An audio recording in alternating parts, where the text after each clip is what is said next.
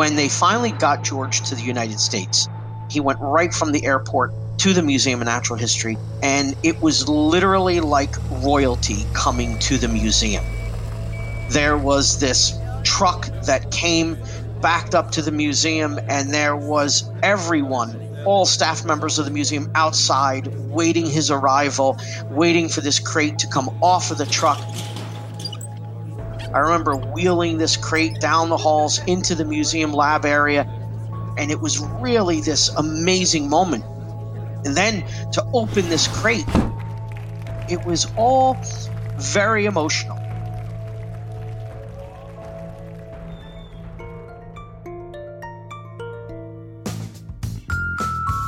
Hi, I'm Jay Ingram. Welcome to Anthropomania, where we highlight just how far we humans will go to attribute human qualities to every other living thing on Earth. The George in that story you just heard is Lonesome George, the last of his species of tortoise in the Galapagos, who, when he died, was shipped to New York to be taxidermied. That's why I say he is Lonesome George, not was. And the man who did it, George Dante, will join us in a moment to tell that story. As usual, I'm joined by the other anthropomaniacs, Erica Seren and Nikki Wilson. Hi, guys. Hey-o. Hey. So, taxidermy. What was your first reaction when we started talking about doing a podcast on taxidermy? For me, I've always been really interested in dead things. When I was growing up in Jasper, a friend of mine lived at a park warden station. Her dad had keys to this freezer where they kept frozen dead animals that, got hit by cars or what have you. And I loved going in there. There'd be wolves, and it just gave me this opportunity to get up close to them and kind of have a look at how they lived their lives based on what had happened to their body. Having said that, I don't think I really knew exactly what taxidermy was. Well, you're going to have a better idea in a second. Yeah. What about you? I wasn't really the type of kid that was interested in dead things. No offense to you, Nikki, It's okay. Whatever floats your boat. But, I have to admit, kind of when I think of taxidermy, the first reaction I have is a creepy one. I get these visions of dark, wet basements filled with stuffed animals with eyes that kind of follow you around the room. There's a reason why Alfred Hitchcock featured taxidermy so heavily in his movies. They're kind of unnerving. I was talking about a dark, cold freezer. It's totally different. Yeah. This is going to be disappointing, but I didn't really have much of a strong emotional reaction to the idea of taxidermy one way or the other. Having lived both in cities and in the country, certainly in the country, you're used to, and at least in Alberta, you're used to seeing dead deer by the side of the road. So I'm glad you guys had very different impressions. It'll be interesting to see if your impressions change as we go along. I will say one thing, though, that no matter what anybody thinks of taxidermy, one thing is true. It has way more variety than you might think. There are all different kinds of taxidermy: rogue taxidermy, conservation taxidermy, anthropogenic taxidermy, and I suspect some we don't even know about. It's enjoying a real renaissance right now. And we're actually going to have the rising stars of taxidermy on this show today. It's going to be incredible. Taxidermy has really moved from the creepy basement that Erica's described, maybe, to the art district of Los Angeles. There's a lot more young women. It's very slowly becoming more diverse. And there's even a world championship that began a few decades ago. We're definitely riding a new wave in taxidermy, but it's not the first time it's been popular. That's for absolutely sure. In Victorian England, taxidermy was incredible. I'll just give you a quick example. During the, quote, Great Exhibition of the Works of Industry of All Nations, that was held in London in 1851, an ornithologist, a taxidermist named John Gould, set up a building to house a display of 320 species of hummingbird. They were all delicately posed on branches or resting in nests. 75,000 people visited the Hummingbird Pavilion, each paying $0.06 for entry. Okay, how much is sixpence? Just curious. I just don't think it matters. when there's 75,000 of them, no matter how little it's worth something. With inflation, it's probably $220 on Ticketmaster. That's right. Victorian era taxidermy was all about bragging rights. So, for example, in 1851, there was this gathering called the Great Exhibition in London, and taxidermists made these huge sort of displays of like leopards, wolves, lions, often from different continents, their furs arranged in kind of an imposing, very vivid and often really violent displays. It was essentially a chance for the countries participating, or at least their taxidermists, to say, my country is better than yours. And the displays just kind of reeked of this imperialism and world dominance. Remember, this was a time before Amazon. Like, you couldn't just order exotic animals off the internet. You actually had to get in your boat and go get them. And only the wealthy and powerful could do that. The crazy thing that I saw was that taxidermists were everywhere in major cities like London and during the Victorian era. They were just as prevalent as, modern day Starbucks, and treated that way as well. If you were living in Victorian London on a Saturday, for example, you would go to your butcher, you go get a haircut, and then you'd stop by the taxidermist on the way home. Yeah, that's pretty weird. I can't imagine just walking down the street, getting a coffee, and then going into the taxidermist. But that's what I love. Could I have my cat, please? Yeah, it'll be ready in 3 weeks, sir. No, I would never do that to Oscar. That's terrifying. We'll talk about that later. Okay. So, the thing is, that's what I love about the Victorian era, because besides these huge colonial dominance scale taxidermied pieces, they also went small. Little animals, squirrels have and dressed up like humans, okay? Anthropomania at its best. With their tiny T-shirts. Squirrels having boxing matches, squirrels playing cards. 17 taxidermied kittens sitting around a table pouring tea and offering each other cake on tiny china plates. With no opposable thumbs. Oh, that's so cute. It is cute, though. Lapping it up. Oh. And just so they don't just have tea, 20 kittens playing croquet, some watching the game, one even riding a bicycle. So, you might think that's odd, but here in modern day Canada in Alberta, we have the Gopher Hole Museum, which is the same kind of thing. Richardson's ground squirrels dressed up as judges in court or having tea, all of that kind of stuff. So, hey, all hail Victorian England. It gave us so much taxidermy. Joking aside, these kittens are very cute, but we have to remember that taxidermy actually serves a really important purpose, because you don't just see them in these kind of obscure museums. You see them in natural history museums as well. And their purpose there is a message of conservation. So you can imagine the responsibility George Dante felt when he received Lonesome George, who was the last surviving Pinta Island tortoise from the Galapagos Islands. He was first observed in 1971. He was never really able to reproduce, and he died in 2012. So it was a huge loss for the world. We'll just never see those tortoises again. He was probably over 100 years old when he died. So they shipped him up very carefully, sent him off to Dante, and he's here to talk about it. My name is George Dante, and I own and operate Wildlife Preservations and George Dante Studios. And I am primarily an artist, taxidermist, sculptor, and my companies specialize in museum services. We were contacted through the American Museum of Natural History and asked if we would be interested in taking on this project. Of course, there was no question. We wanted to do this. And that piece has become this monument for conservation because there's no more iconic figure than George. I can only attribute it to when archaeologists open up a tomb or something like that, this whirlwind of emotion to see George, which was very sad because so many got to see him in life, and now here he is in this frozen state. And we opened up the crate, we took him out. We're trying to be very respectful because here's this deceased member of our community, and here is this specimen that we need to preserve. So it was just a rush of everything you could possibly imagine. We needed to figure out how to do this properly, how to really capture the essence of George, how to respect him, how to respect the people that worked with him and knew him. That must have been incredibly stressful for you. It was, I don't even know if I could put it into words. I was a nervous wreck through the whole process. I figured if I screwed this up, this would be the last job I ever did. I'd have to disappear somewhere in society. Could never show my face again. So We worked very closely with scientists through the entire process. We wanted to have him in this very grand pose with his head up and this very proud look. And we talked for what seemed like days for how a Galapagos tortoise stands. What position does his feet go in? And what's the difference between standing and looking like he's going to take a step forward? So how should the foot placement be? How high should his head be? There were talks about there's a couple inch difference from him being alert looking around to him being upset and actually angry.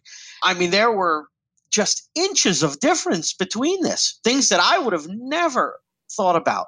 And that's where the collaboration between people that worked with George and scientists really come into play.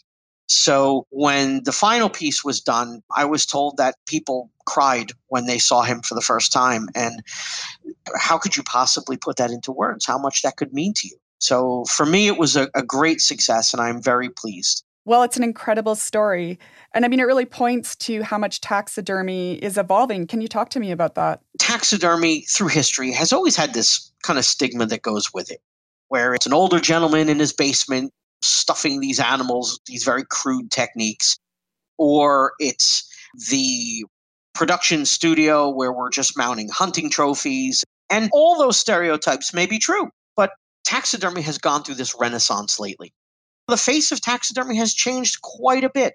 And I don't think people understand how much of an art it is, how much talent and skill goes into creating a piece. And for museum taxidermy, I don't think they realize how much science actually goes into it and how much of a collaboration it takes between artists and scientists. Wow, you could just hear in his voice how high the stakes were.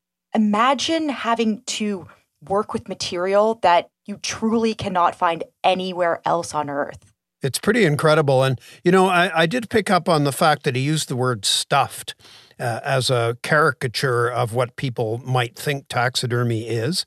And I think a lot of people think that. And you open up the animal, you remove all the bones and guts, or maybe you leave the bones, who knows, and you put in a bunch of straw or rice or something and sew it up. And it's not like that at all. The best analogy I know is that imagine you have a banana, you peel the banana, you eat the banana, it's gone now. Those are the innards. And then you build out of styrofoam or something, the exact shape of that banana, wrap the skin around it again, sew it up. Now you've got a taxidermied banana.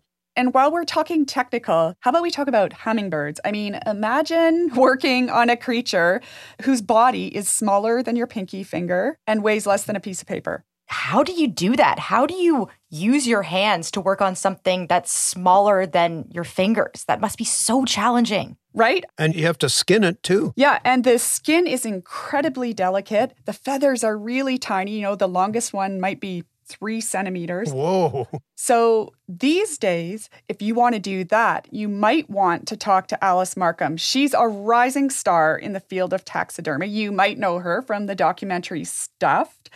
And hummingbirds are one of her specialties. There's only a few people in North America, including myself, who can successfully do hummingbirds. They're just so unique in how that they move and that they can hover, but also the structure of their feathers. They're just these little flying jewels. They're special to me as a bird watcher. They're special to me also because a lot of taxidermists go big, right? And I always thought, what about going small? So it's my edge. So I asked her how big a hummingbird baby is, and she said it's about the size of your thumbnail. So she's definitely got an edge there, and also a very sore neck, what she told me. Because if you want to work on hummingbirds, you better be prepared to be hunched over all day. Well, get that girl a neck brace, because I don't think she's going to be slowing down anytime soon. She's such a unique picture of a taxidermist, and maybe it's rooted in the fact that she used to work in marketing. She really knows how to put a fresh look on the field of taxidermy. And her studio in Los Angeles, Prey Taxidermy, has been slammed with requests ever since. Yeah, it sure has. And you actually probably heard in that clip that there's a little bit of moving around in the background. That's her intern still at work because she just can't afford to have it stop while we were having an interview. So fair enough. The pandemic has not slowed things down there. You know, despite all her success, though, she's still getting this pushback from some people that taxidermy is creepy. I mean, I think she's got a few Ericas in her life. That's all I'm going to say. Sorry, Alice. I was watching like a scary movie the other night and they're showing this house, and to immediately let us know that this house was creepy, they showed a bunch of taxidermy. And it's just like, oh, okay, good. They've got the taxidermy in there. It's a creepy house. So that's what she's up against. When people hear the word taxidermy, they think of the Bates Motel. The biggest misconception is people think that I'm like an undertaker or a mortician. I was at like a cocktail party and I was talking with someone. They're like, oh, so you're basically Cruella de Vil. And then just walked away from me. They think that we're taking the animals and like draining the blood and filling them with like formaldehyde or something. That's really what people think. They don't understand that none of the bones, muscle, or organs are typically in there. I explain it as taking the rind off of an orange, and that you simply replace what the innards of an orange looked like and put the rind back over it. At the end of the day, you're wearing a scientist hat, you're taking it apart, and you're keeping the skin. And then you need to refill it with something. So in taxidermy, we hate using the word stuffed, even though that's the title of the documentary I'm in. We don't stuff taxidermy. Actually, what we're creating is an internal sculpture, a kind of a form or an armature that the skin is going to go over. So when we're creating that, you're using your sculptor's hat, right? So we go from being a scientist to being more of an artist, and we're creating that inner form. And then we take the skin and we put it on top of that form, we sew it up, and now you put on your stylist's hat, if you will, and you're blow drying it, whether it's feather or fur, and you're styling that hair or that feather, right? Just like you would style your own hair. Now, of course, I skipped over a lot of things. There's wires, there's glass eyes, there's all of this different stuff. I love the blow drying. So Alice is part of a new guard and definitely taking away some of the stigma in a profession that's been a bit shrouded in mystery and, you know, the creepy thing we talked about. But it is still dominated by white men. Competitions only have about 20% women, and that's something she's hoping will change. Even though we've gotten a lot of more women into it, it really lacks people of color, and it really lacks other people who might be, let's say, non-binary, etc. Taxidermy is still very white. Like, it is so white. So I think that's something that really needs to change. And I hope when things open up, that does translate to seeing a lot more diversity at our competitions. Change is definitely needed, and maybe one of the places we can make that change is at the World Taxidermy Competition. This is where taxidermists go to show off their very best pieces. People now come from many different countries, and there are hundreds of entries. And actually, if you've ever seen a competition, picture this. Something like a high school gym, a lot of guys wearing camo, and you're standing there and, oh, look, here's a guy carrying a huge grizzly bear on a stand that contains vegetation that a grizzly bear would normally be Oh, wait, there's some fish over there. There goes a container with a bunch of tiny hummingbirds. And then look at the judges. And there's people, we've already talked about this, using a hair dryer to blow dry the hair on their coyote. I mean, it is surreal but wonderful at the same time. It feels like Best in Show, but for dead things.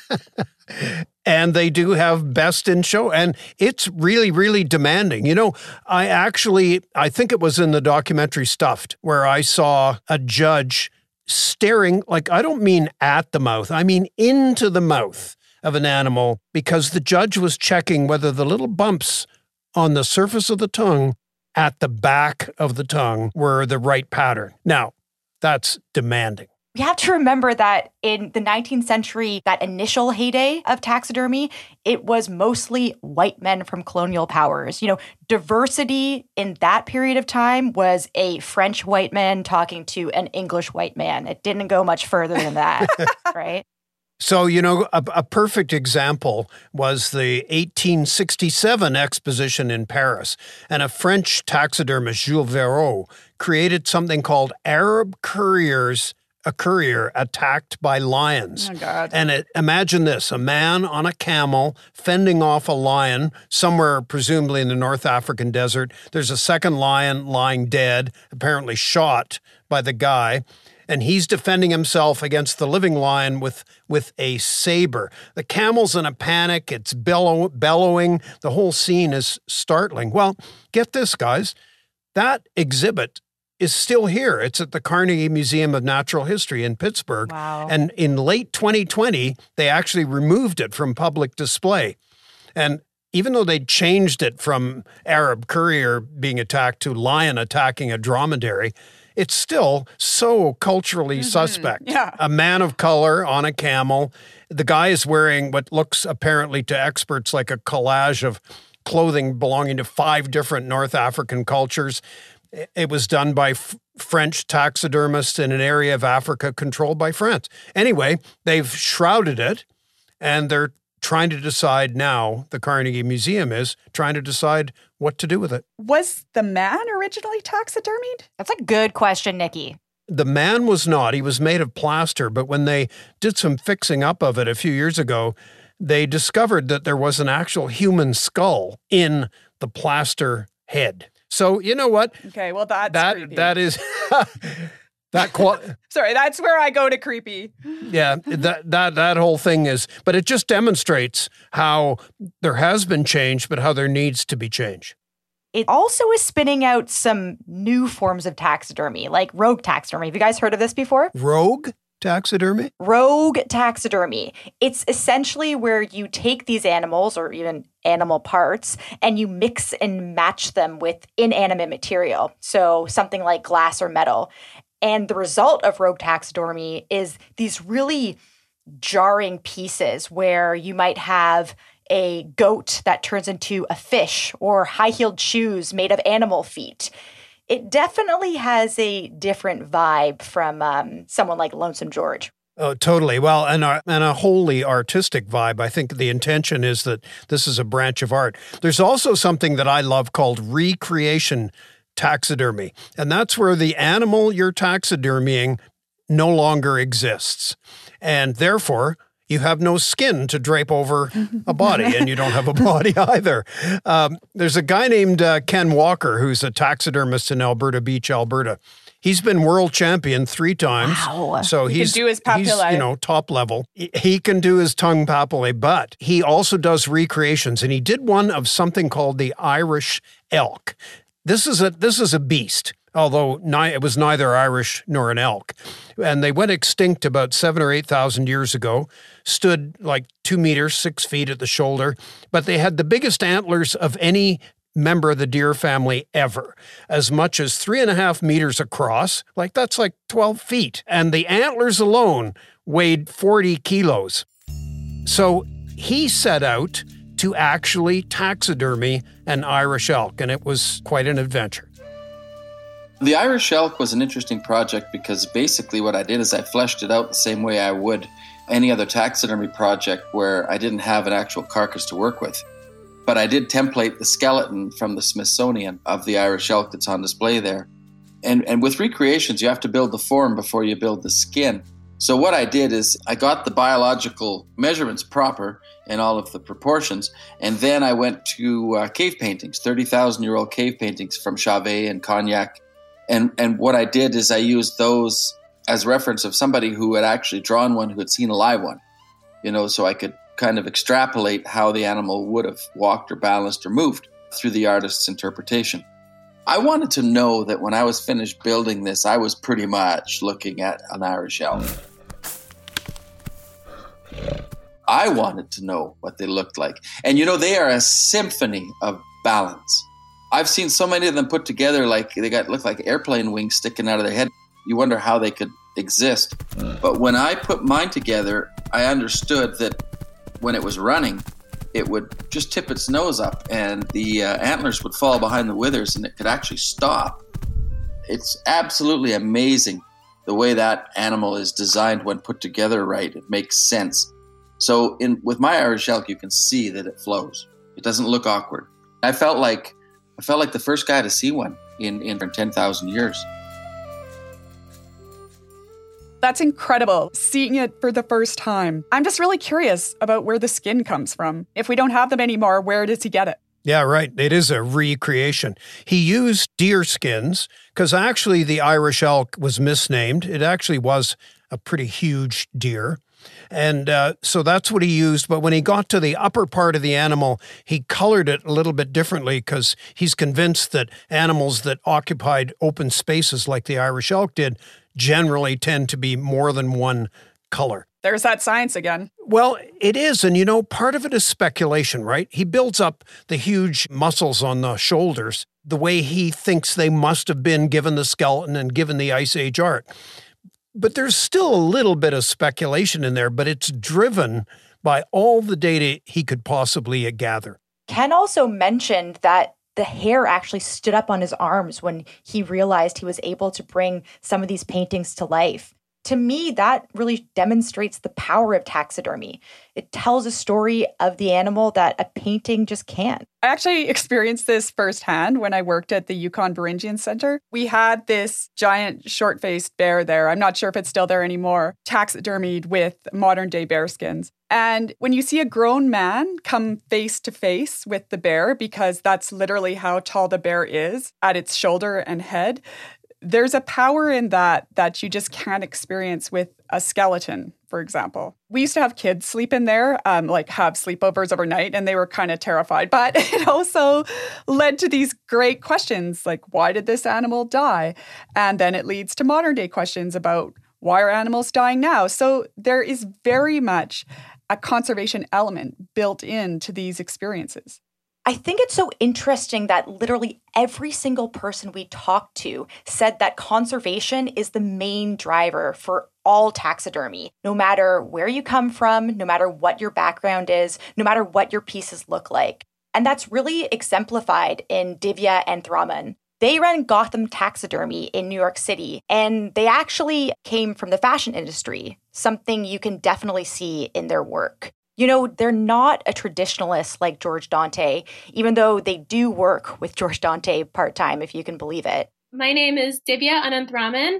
I am a taxidermist in New York City, and I am here with my cat, a black-throated magpie jay, a mouse, and a flamingo. Divya grew up in a city, and natural history museums were the first place where they could really see the incredible diversity of the natural world through the museum's taxidermy displays. Divya told me a story about how they were asked to commission a piece where a male hummingbird sits in a hummingbird nest. Male hummingbirds don't sit in nests. But no matter how fantastical and fashionable Divya's pieces are, the message of conservation holds true.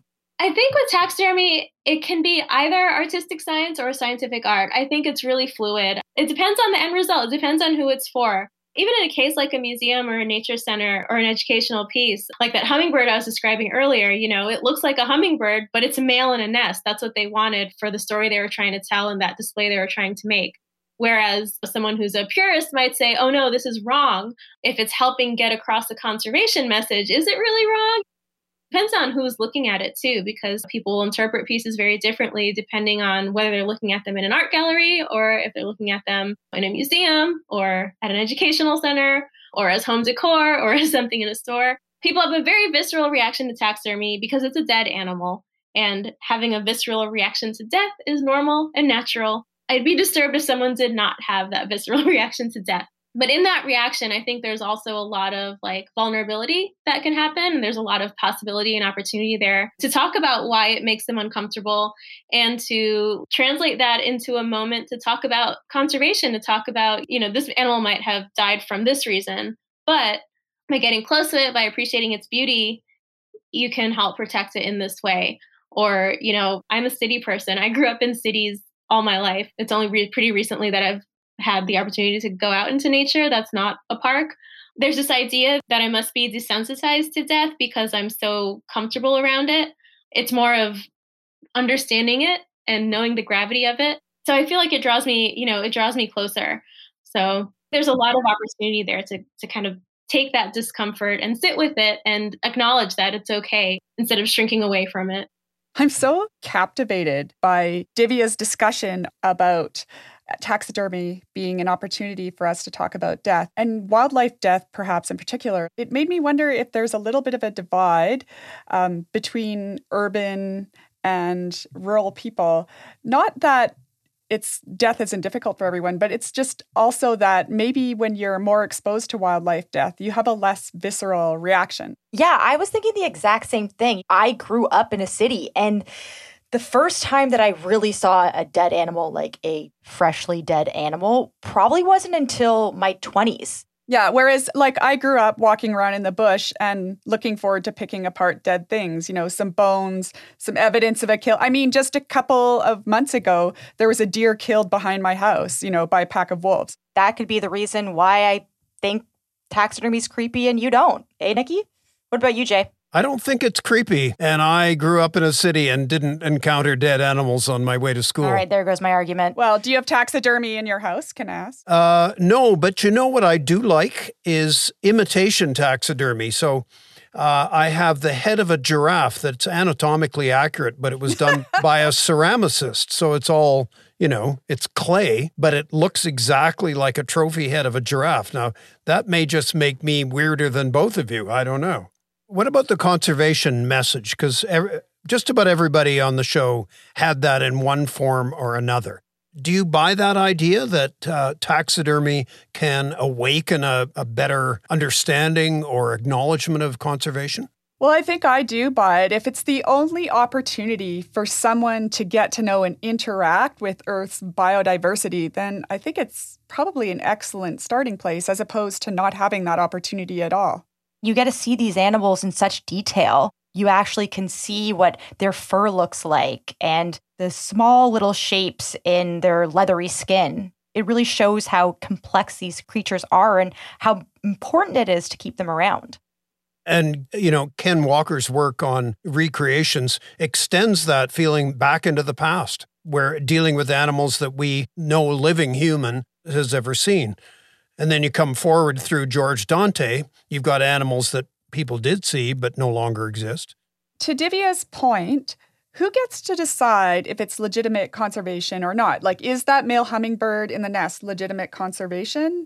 Or are we taking liberties we shouldn't take?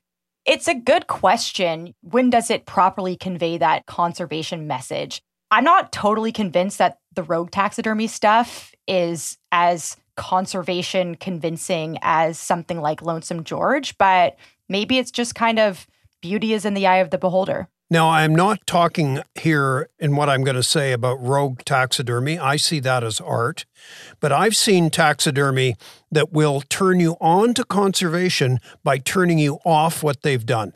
And I'm serious. I'm talking about lamps, the base of which is a deer's foot. Yeah. Or umbrella stands that are a hollowed out elephant's foot.